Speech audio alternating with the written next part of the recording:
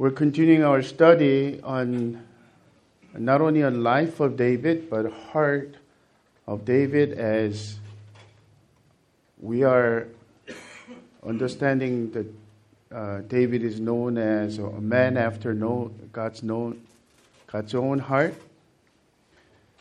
So today's story comes in the midst of his life as a fugitive. And if you remember, because of King Saul's jealousy and his almost lunatic-like desire to get rid of David for his throne. And today, as you saw in the title, the sermon of the title is Saving the City of Keilah. The Keilah was in the middle of Judea, obviously, but there are a few things that we need to know first in order to appreciate the entire story. Here's the first one. It was when David and his men were still hunted by King Saul and his army. So they were already feeling very insecure. Remember, the 400 men, not well-educated winners of the society, but the people who are broken, betrayed, and rejected by the society gathered. And David became the commander of that 400 people. And obviously, as we read to the story, it wasn't easy for them to decide. As I was reading this story, it felt like reminded me of a Saving Private Ryan. Remember that? What a wonderful story depicted in a movie like that. And equivalent of what's going on, the impossibility and danger was all there, just like that Saving Private Ryan movie. Secondly, what was going on? It was a early summer, which meant there's a harvest season of barley and wheat. And Philistines raided to the city of Keilah to rob the harvest, basically. Now, why does it concern David? That's the really good question, underlying thing. Remember, King of Israel, King of Judah, is still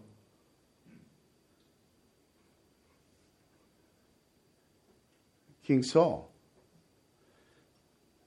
David was, in chapter 17, anointed by Samuel, but it was still private in the heart.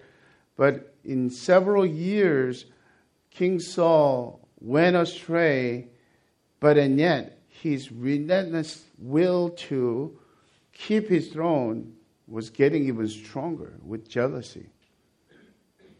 So who was responsible for his people? Keilah was part of Judea, which meant the Israelites.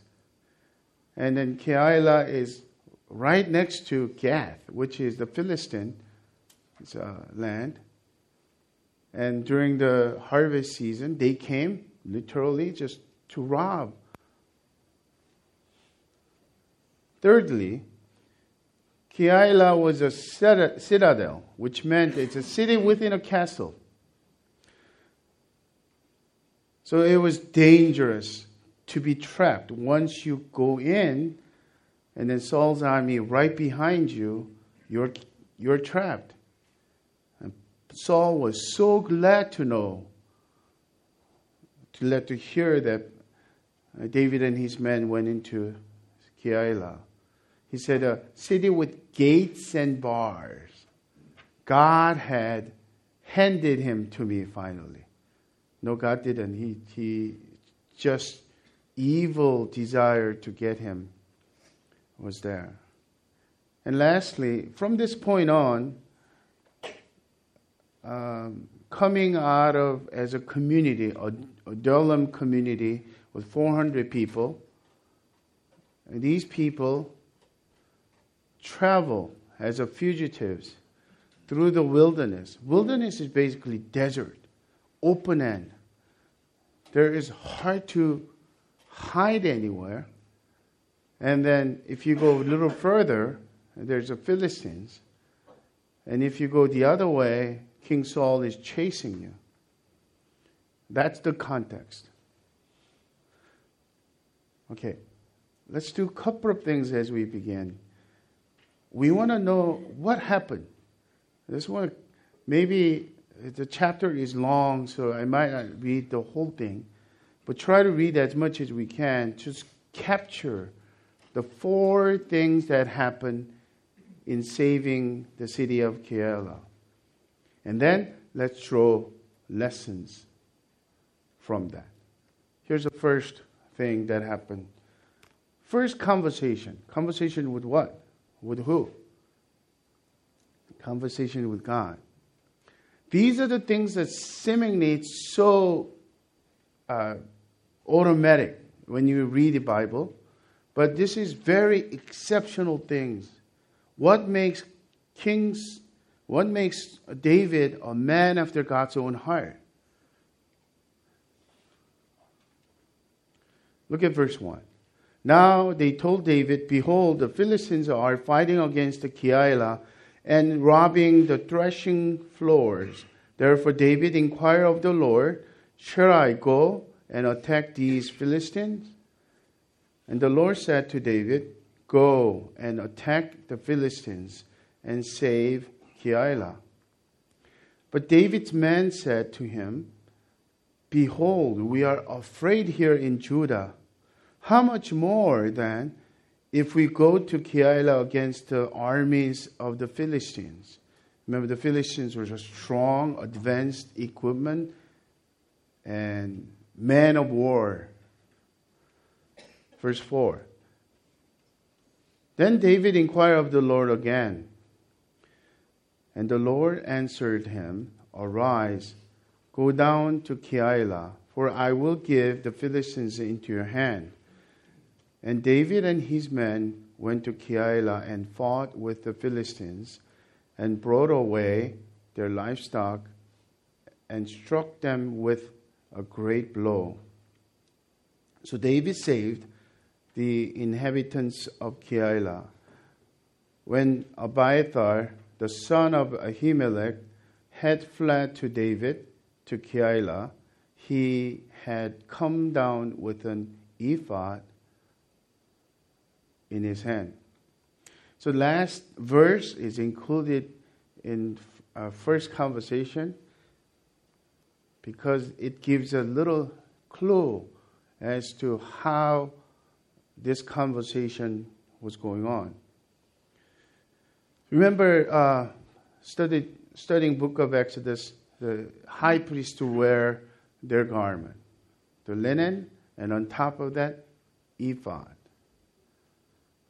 In the ephod, there's a pockets, and they have a gemstones, Urim and Thummim. Scholars don't even clearly know how that works. It sometimes will say that as they pray, inquire of the Lord, one of the stones will lighten up, literally.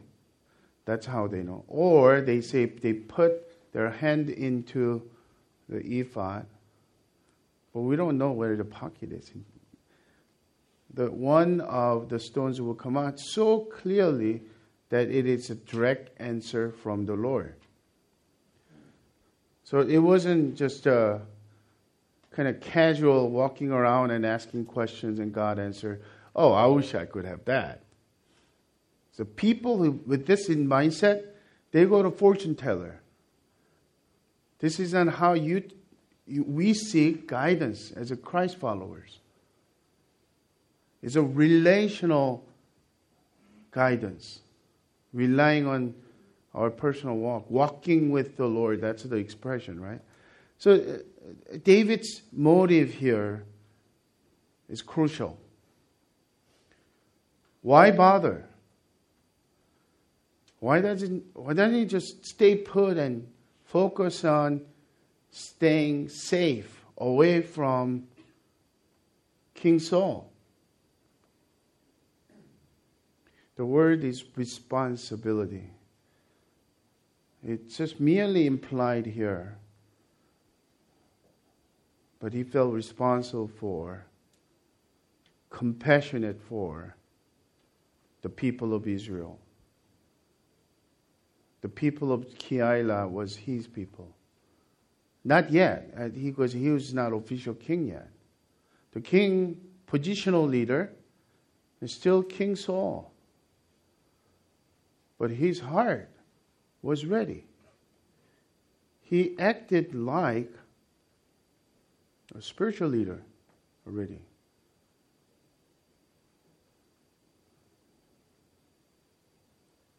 When the scripture says, very difficult words for the modern people to hear, submit therefore to your husbands.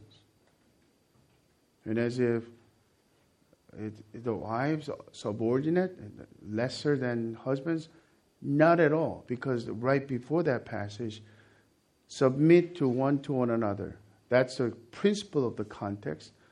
But whenever you think about this subjection or submission, the biblical concept is really the triune God. Do you know God the Father, God the Son, God the Holy Spirit are equal in all sense, but different in their roles. And they are happily indwelling, harmonizing, perfect harmony, mutual adoration happens in divine way of Holy Spirit always lifts up the name of Jesus and submits to the Son. God the Son submits to the Father.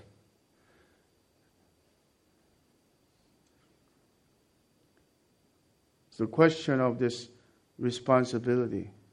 Husbands, listen to me. Are you responsible for your family? Or are you easy to say, it's not my fault. It's my kid's fault. My wife's fault. Do you know, even if it's their fault, God knocks on the door asking for a husband. Because that's what it means to be spiritual leader. I feel fearful because God knocks on our door.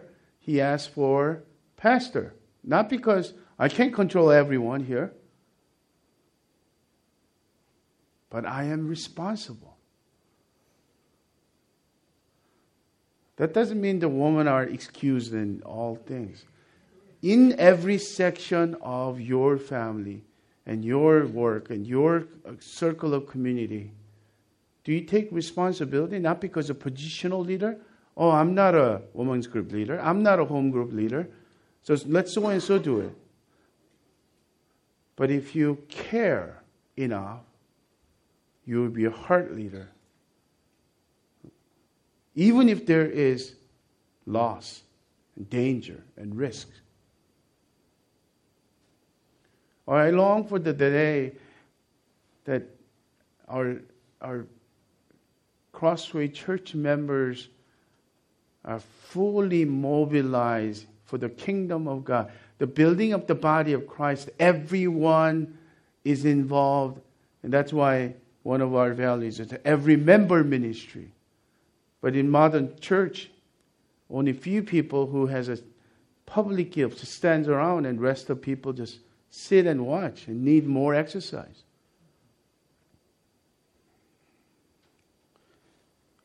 Notice another one. David asked God twice. Oh, by the way, the Abiathar being only one survived through the massacre in Nob. 850 priests and their families were all killed by Saul. And Abiathar, only one surviving, and bring the ephod. was God's provision for this kind of guidance happening. But he asked twice. First time around, shall I go? Obviously, for his conviction. But the second time around, it was actually not for him, for his men. We're going to draw a lesson a little more later, but just think about this. His patience, his consideration of his followers, his readiness to wait until they're emotionally, spiritually ready. Oh, I felt so convicted because I tend to yank people, and if you're pushed by me, I'm sorry. I want to be a better leader. Second thing happened, obviously, second conversation, this time, will the man of Keilah surrender me and my men into the hand of Saul? Remember, David and his men risked their lives to save the people of Keilah. And then, David is worrying about their betrayal. Verse 7. Now it was told Saul that David had come to Keilah. And Saul said, God has given him into my hand, for he has shut himself in by entering a town that has gates and bars. And Saul summoned all the people to war and go down to Keilah to besiege David and his men. David knew that Saul was plotting harm against him, and he said to Abiathar the priest, bring the ephod here. Then David said, O Lord, the God of Israel, your servant has surely heard that Saul seeks to come to Keilah to destroy the city on my account. Will the men of Keilah surrender me into his hand? Will Saul come down as your servant has heard? O Lord, the God of Israel, please tell your servant. And the Lord said, he will come down. First bad news. And there's more. Verse 12. When David said, will the men of Keilah surrender me and my men into the hand of Saul? And the Lord said, they will surrender you. Then David, his men, who were about 600, remember they used to be 400? Now it increased to 600 people, arose and departed from Keilah, and they went whenever they could go. When Saul was told David had escaped from Keilah, he gave up the expedition. And David remained in the strongholds of the wilderness, in the hill of country of the wilderness of Ziph. And Saul sought him every day, but God did not give him into his hand. So first thing that David did habitually, as the commander of 600 men,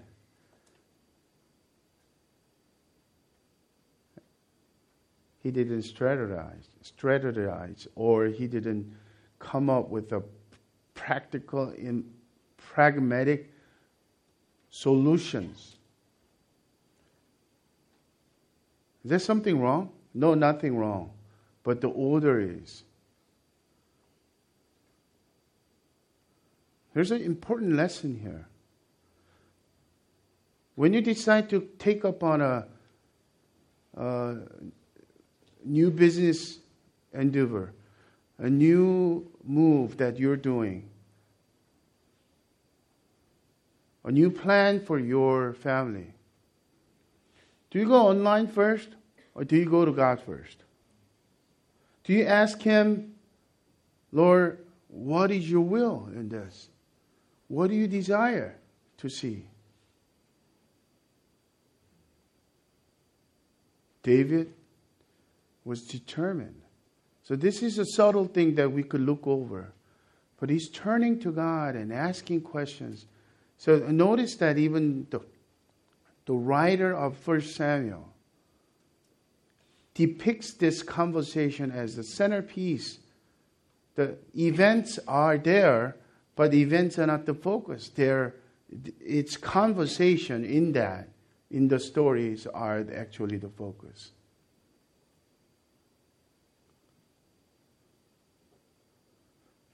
It's so easy to come up with our plan, come up with our strategy, and come up with our action steps and go to God and ask for approval, blessing. Or when we cannot solve anything pragmatically and there are no one to help with, and then we finally go to God. It's better than nothing. But still, the order is there's something very fundamentally wrong about this kind of life, which is so rampant, but key to transformation and joy in the Lord is the shift of center. In Jungmi's story is actually the story of shifting of the center. Are you in the center or is God in the center? Is God one of the many options and He's a very, very good, helpful person?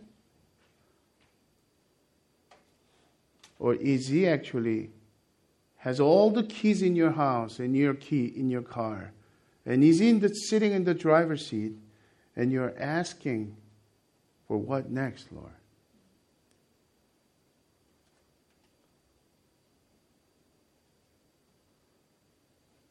And once again, the shift of center is different from seeking fortune teller or some kind of horoscope, whatever that you are familiar with. Why? Because you are still in seeking for all those, even the management advice or the experts' advice. You're still in the center.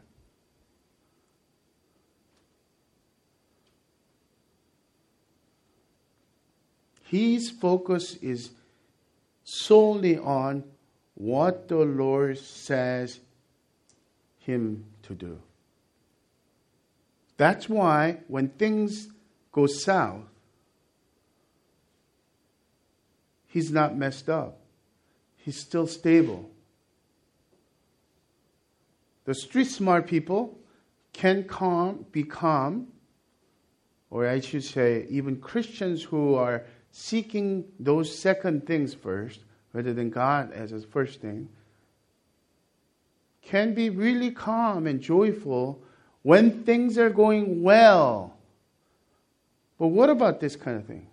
You just risked your life and saved the people of Keilah, and they're betraying and telling King Saul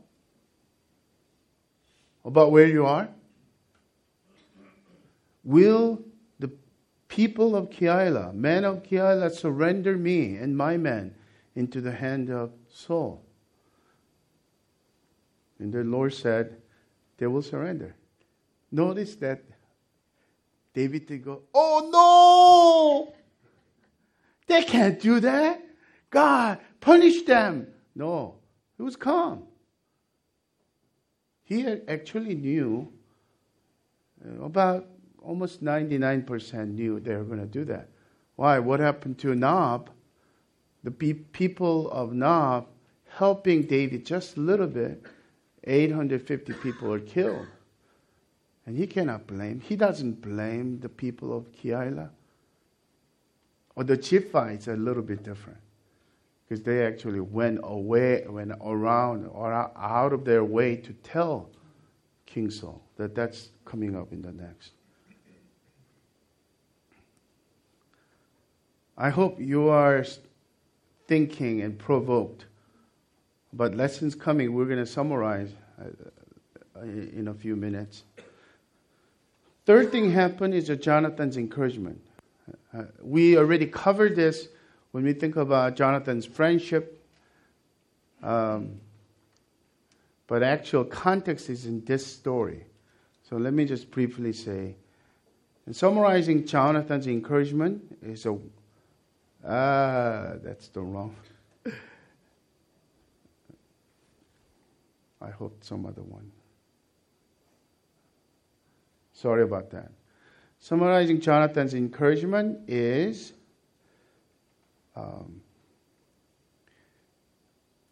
verse 17, verse 16. And Jonathan, Saul's son, rose and went to David at Horesh and strengthened his hand in God. Jonathan's encouragement was to strengthen David's hand in God.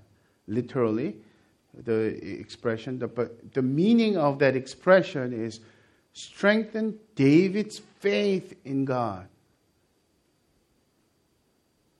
But notice how we encourage each other. We kind of talked about that in our quiet time training. When you say, I'm not good enough, or I don't look good enough, or I don't do parenting well enough, and all that, and then we will say to that friend, no, you look beautiful. Even our kids, right? You're so cute, and you could do better than those kind of pragmatic solutions. If you do this, did Jonathan do that? Jonathan, David, you know my skills in the wilderness as a warrior. And I want to encourage you, if you go this way or that way, and if you do this, you could get away. Don't worry. Or just a positive mental attitude. David, be positive. Sun is bright. You be positive. He didn't do that. He pointed to what the Lord already has said. Look at verse 17. Do not fear, for the hand of Saul, my father, shall not find you. How do you know? Because you shall be king over Israel, as per the Lord himself. And I shall be next to you. Saul, my father, also knows this. God's sovereign providence is here. Oh, we need these kind of friends. The friends who could come in to our lives when our knees are wobbly and our hands are weak, our head is not clear. Those friends who come in and strengthen our faith in the Lord, who boost our faith in God. Don't give up. Hang on to God. I'm not just merely saying the words. I'm saying causing our heart to pay attention to God, who is sovereign, who is almighty, who keeps his promises. How about turning the other way around? Are you that friend who doesn't just do PMA or practical solutions or referrals, but as you pray for that person, you genuinely strengthen their faith? We need to be that friend.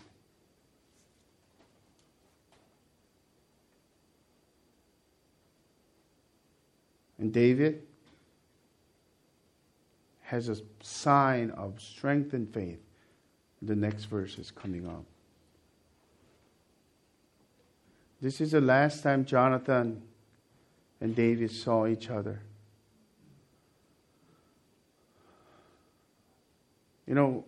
Americans were so wrapped up and preoccupied about the superhero. And even reading the Bible, we could do that. David is everywhere. Obviously, David is a type of Christ also too. The father of generations, of the son of David, who will become the Messiah, the King of kings and Lord of lords. But we ought to pay attention to people like Jonathan as well. I deeply admire and respect Jonathan. Jonathan seems like almost like a Barnabas in relationship with Paul. We hear Paul's name everywhere throughout the New Testament. But some people don't even know who Barnabas is. A friend, genuine friend, who took second seat to encourage his friend for the kingdom of God and glory of God without jealousy.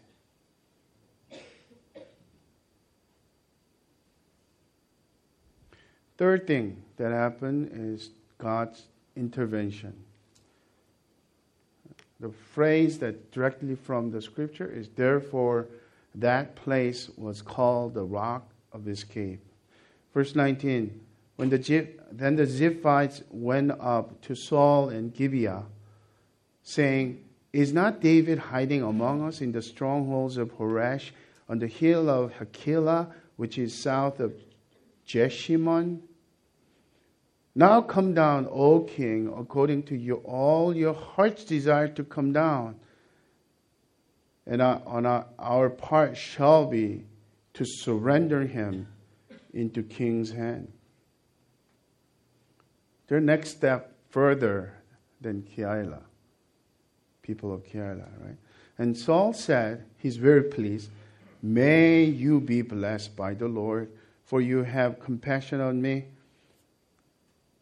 Go make yet more sure, know and see the place where his foot is, and who has seen him there, for it is told me that he is very cunning.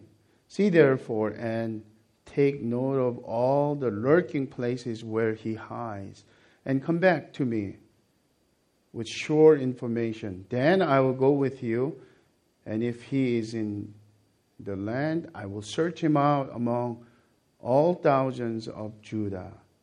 And they arose and went into Ziph ahead of Saul.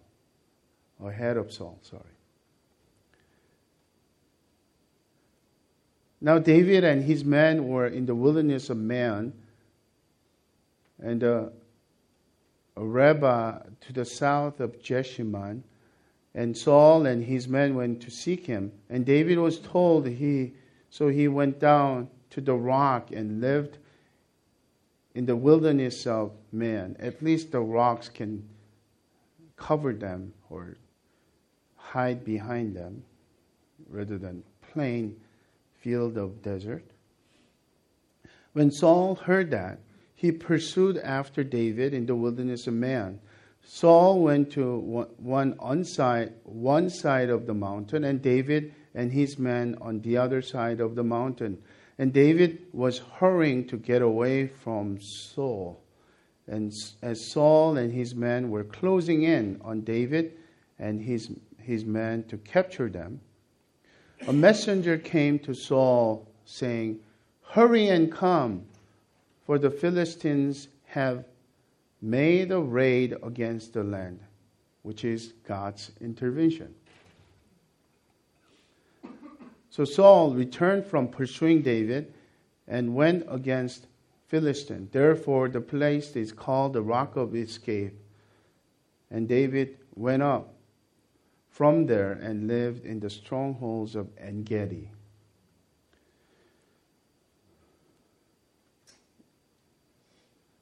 This is really kind of picturesque, almost like a movie scene. You could kind of picture Saul's army closing in and David is going the other way.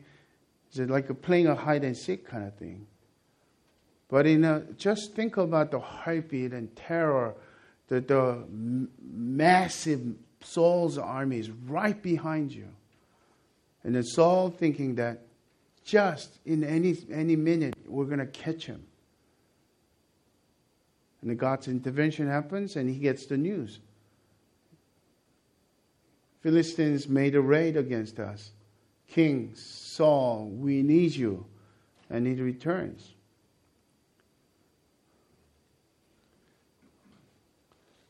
If you're Ziphites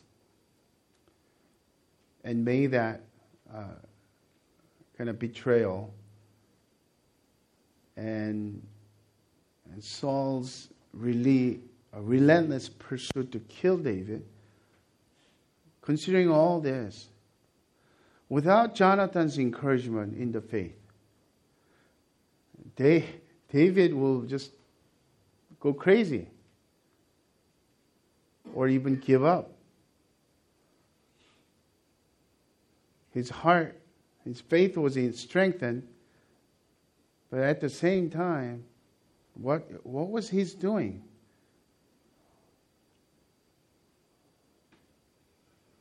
Psalm 54 has his heart. He's a journal in a prayer again. So we'll get to that in a minute.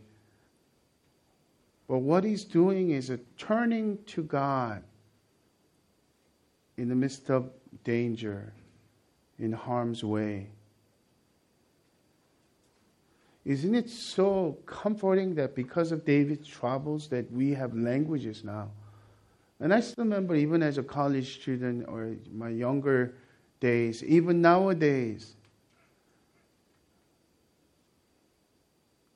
I would confess in the middle of the night, Lord, you are my rock, my fortress, and I will not be shaken. Even all these things happening around me.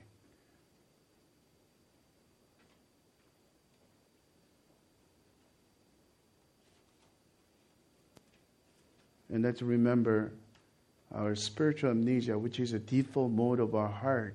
And David and his men made a mark for their remembrance. They called this place the rock of escape. So there's so much more to be said, but I want to keep our focus on learning the lessons. Here's lesson number 1. These lessons about wilderness lesson, in one sense, several stories ago, the wilderness was symbolic to our modern life of difficulty, trials, and hardship. Yes, still is. But the wilderness in this sense is a wandering around. Our life itself is a wilderness. And our final destination is our Father's home, Heavenly Father's home. And He calls us. But in terms of journeying through this journey of life, what are the lessons? Especially life is difficult. Lesson number 1 offers a crucial lessons of God's guidance. The first and foremost lesson of wilderness is on guidance. And I know many of you are saying, oh, I got it. Trust in the Lord with all your heart. Lean not on the understanding. In all your ways acknowledge Him, and He will direct your path. I learned that during my 30s. And some of you say early 40s, I learned that. Who among us can say, I mastered? I know how to be guided by God. And that's when we fall, don't we? As I mentioned, starting this church and taking a free fall and having experienced a miracle after miracle, I have tremendous confidence in God's guidance now. But the moment that I am too confident and too assured of my own ability to seek guidance, and that's when things fall apart. So note that David does so well here, but in the future, he doesn't do the same thing that we're learning. Like a recurring lesson. But guidance is so important because when the shift of center happens, you're seeking guidance, the posture and everything is different. I hope you get this. Psalm 73 verse 23 to 24 says, "Nevertheless, I am continually with you. You hold my right hand. You guide me with your counsel, and after you will receive me to glory."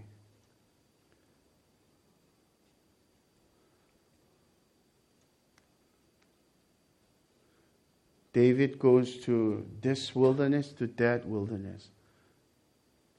And he's asking for God's guidance. Here, at least in this story. But he forgets to do that, he gets in trouble in the future again. Remember Exodus study? We're taking a break, that we didn't go to journey with the Israelites into the wilderness further into Book of Numbers.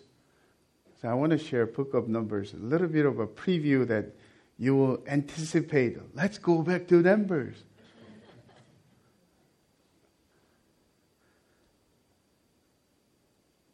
How did the Lord Yahweh guide Israelites in the wilderness? If you count just a conservative time from Sinai, Mount Sinai, to Canaan, it takes less than 40 days. Even with the multitude, 2-point-some million people. If you're just only very fit man, you could make it within few days, probably. Did you know that it took them 40 years? Of course, because of their sin and lack of trust. But God's purpose of having them to do, there isn't much a record, except they're grumbling about water and God gives them, and they're grumbling about food that God gives them manna, grumbling about meat, God gives them meat. But other than that, what in the world are they doing?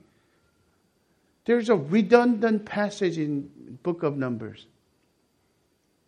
The pillar of cloud is on top of the tabernacle.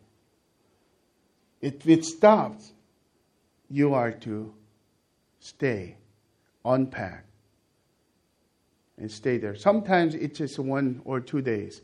Sometimes it's a week. Sometimes it's a month, a year, or more. Sometimes within a day you have to pack again. The nighttime, the pillar of cloud brightens the inside out. So they call it pillar of fire. There's a light comes through that in the middle. Everybody can see that. And then even the passage repeats. When the clouds move, you move. When the pillar of cloud stop, you stop. Just imagine that. You're just tired and cloud is keep on moving. Your toddler is crying and throwing tantrum. I don't want to go. And you are just exhausted, spent. So you have to go. You endure. It's like a marathon. And all of a sudden it stops. Finally. And you're unpacking everything and you are taking a deep breath. Oh, this is better. And then somebody say, pillar of clouds moving again. Not my time. I don't want to go. I'm not going. You can't do that. The whole multitude is following. What is God teaching them?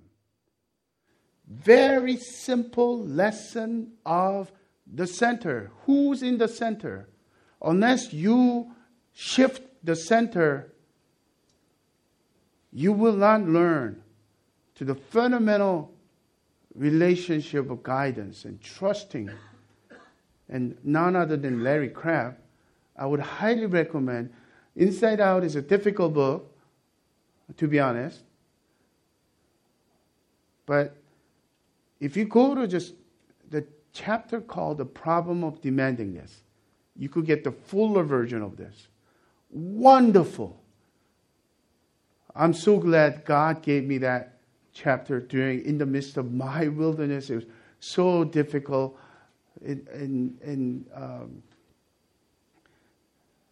I was 31, no sign of any kind of social life. I just moved from Texas, and my brother had kidney failure. He's starting dialysis. Waiting for the transplant, and his so-called fiancée left him, and one of my best friends, and all kinds of things. My dad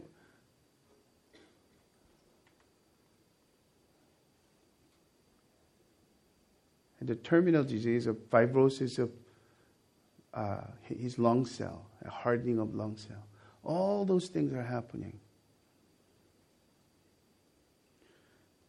There's some portion of Larry Crabb's writing in The Problem of Demandingness chapter in the book entitled Inside Out. The beginning of a proper response to frustrating circumstances is a clear recognition of who's in charge. To handle frustration by reminding ourselves how much God loves us is a good second step, but not the first one. We must take our place as a creature before our Creator, then explore the wonder of our Creator's loving character.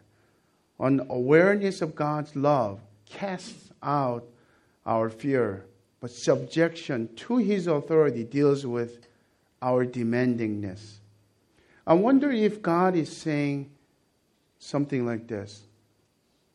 It is the context of the Numbers passage. I know my ways will seem to ignore your concerns at times. I want you to trust me when you are eager to serve and I put you on a hold. But you will never learn to trust me until you come to terms with my authority. God's sovereignty. Trust will never emerge from a demanding spirit. Let's start with a clear understanding. I give the orders. You do what you're told. That's what sovereignty and the people who submit to the sovereignty of God looks like. With that as a beginning, you will eventually taste my goodness and the richness of fellowship with me and come to trust me deeply. When we are reading this, I don't like that. Because of today's world, right? I give the orders and you do what you're told? The word autonomy. We talked about this in a few months ago I think it was a self-denial series. The word autonomy is auto means self. Nami means law, self-law, governed by your own self. When God created us, we are supposed to be governed by God, the Creator. And the fallen nature, default mode is we don't like to be told what to do. You find out from your kids all the time, right? You tell them what to do, they don't like it. They always do other things. Your pastor doesn't like to be told what to do because I'm strong in my own eccentric stubbornness.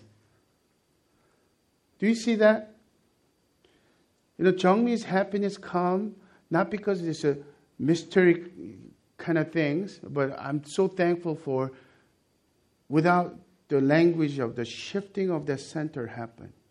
She learned to submit, to take the order without understanding fully, without being satisfied with her needs being met right away. We ought to do the same thing. I know some of the things that you're going through is tough, difficult, and annoying, frustrating, even heartbreaking. Submit to the authority of God, to His sovereignty, trusting His goodness. Number 2, wilderness deepens our trust in God's protection. Psalm 54 was written in this time, and I have glimpses of His words. And you may want to, in your own time, read the whole entire Psalm 54. Just fits so well and helps us. Verse 3, David writes, "For strangers have risen against me," referring to Ziphites. "Ruthless men seek my life," referring to Saul and his army. "They do not set God before themselves. Behold, God is my helper. The Lord is the upholder of my life. He will return the evil to my enemies. In your faithfulness, put an end to them." David not only learned to trust in God's protection, what is he doing? He's experiencing God's protection. We ought to do that. We ought to have crossway stories coming naturally because of our experiences of God's protection. Not only God's guidance. Now, having said that, if God is sovereign and He protects us, why doesn't He just remove Saul's army and no danger? There will be no danger. Remember, David writes in Psalm 23, "Even though I walk through the shadow of I walk through the valley of the shadow of death, I shall fear no evil, for you are with me." And our pragmatic mind, our modern set, which is our still center is on us, in saying, "God, you're powerful enough. Why don't we just make a deal that no valley of shadow of death in my life, okay?" Is it clear? You know why God does that? Unless we go through hellish experience, we don't experience God's protection fully. We don't experience God's power and might and mercy and grace fully. So sisters and brothers, are you going through a tough time these days? Know that could be the closest intimacy that you could have. God will draw near to you. Oh, that's my testimony too. In the bright sunshine and rainbows, I don't remember. My memories of God's nearness is very random. But I still remember my dark valleys. I'm far better off, physically, emotionally, environmentally, than then. But I still miss that intimacy. God was so near to me and assured me, protected me. Here's our last lesson. Wilderness develops our practical skills through God's training. 2 Samuel 22, 35 to 36, he sings a song of God's deliverance, like a psalm within the 2 Samuel. He writes, "He trains my hands for war, so that my arms can bend a bow of bronze. You have given me the shield of your salvation, and your gentleness made me great." And don't interpret that allegorically. he literally means he becomes trained warrior. Oh, not only that, think about this. Dealing with these people, remember the leadership principle that I talked about? What I see is not only his responsibility, his gentle persuasion for his followers.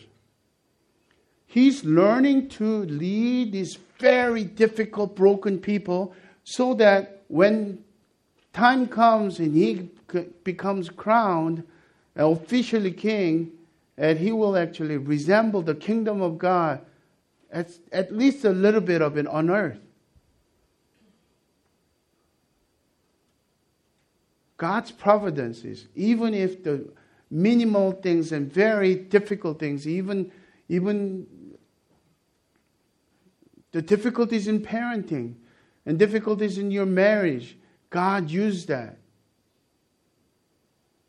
to train you, to be better skilled. I joke about this with Elgin. Back in my young, youthful, passionate, independent, I was a cocky guy. I was a youth pastor. But that church, I experienced horrible experiences with kids and with elders everywhere. So nothing is too surprising anymore. That church prepared me. And LG goes, you should be grateful for us. Even now, what you're going through.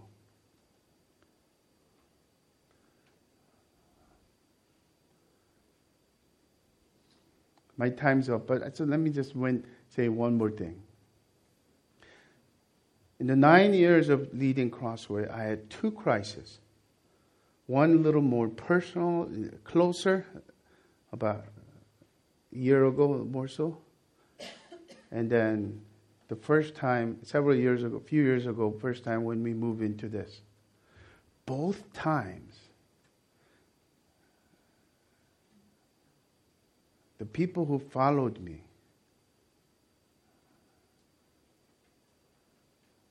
felt my impatience. I've asked God, I have a conviction. Oh, just be quiet. Just follow me. Trust me. I know this. I actually even use that. Just trust me. Don't ask questions. Trust me. Come along with me. And if you're going to be in my way, I didn't say that. Get out of my way. Go away, kind of thing. But David asked. And he had a conviction. He waits until his men get same conviction and fire and courage and readiness to tackle this risky mission. Oh, this lesson was more for me than anybody, I think. May the Lord help us. And may the Lord give us a taste of that grace and protection and guidance. So that we may be indeed God's man and woman of God. And the church that retains the saltiness. Let's pray.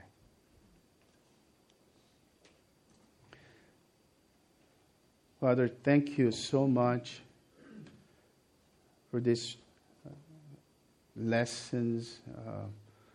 And David's real life stories really resonate in our hearts. And as we seek your guidance and your protection and submit to your sovereignty, may we experience a deeper training, that our hands will be more skilled, that our leadership will be honed. I pray that you will use us for greater impact and prepare us for the next steps. And I pray for especially the leaders of our community, that they will become man and woman of God. The people who are new, that they may taste the transforming culture, and the people who are going through a tough time, that you will encourage them and gently persuade them to put their trust and shift their center. We love you, Lord. In the name of the Father, of the Son, of the Holy Spirit, we pray. Amen.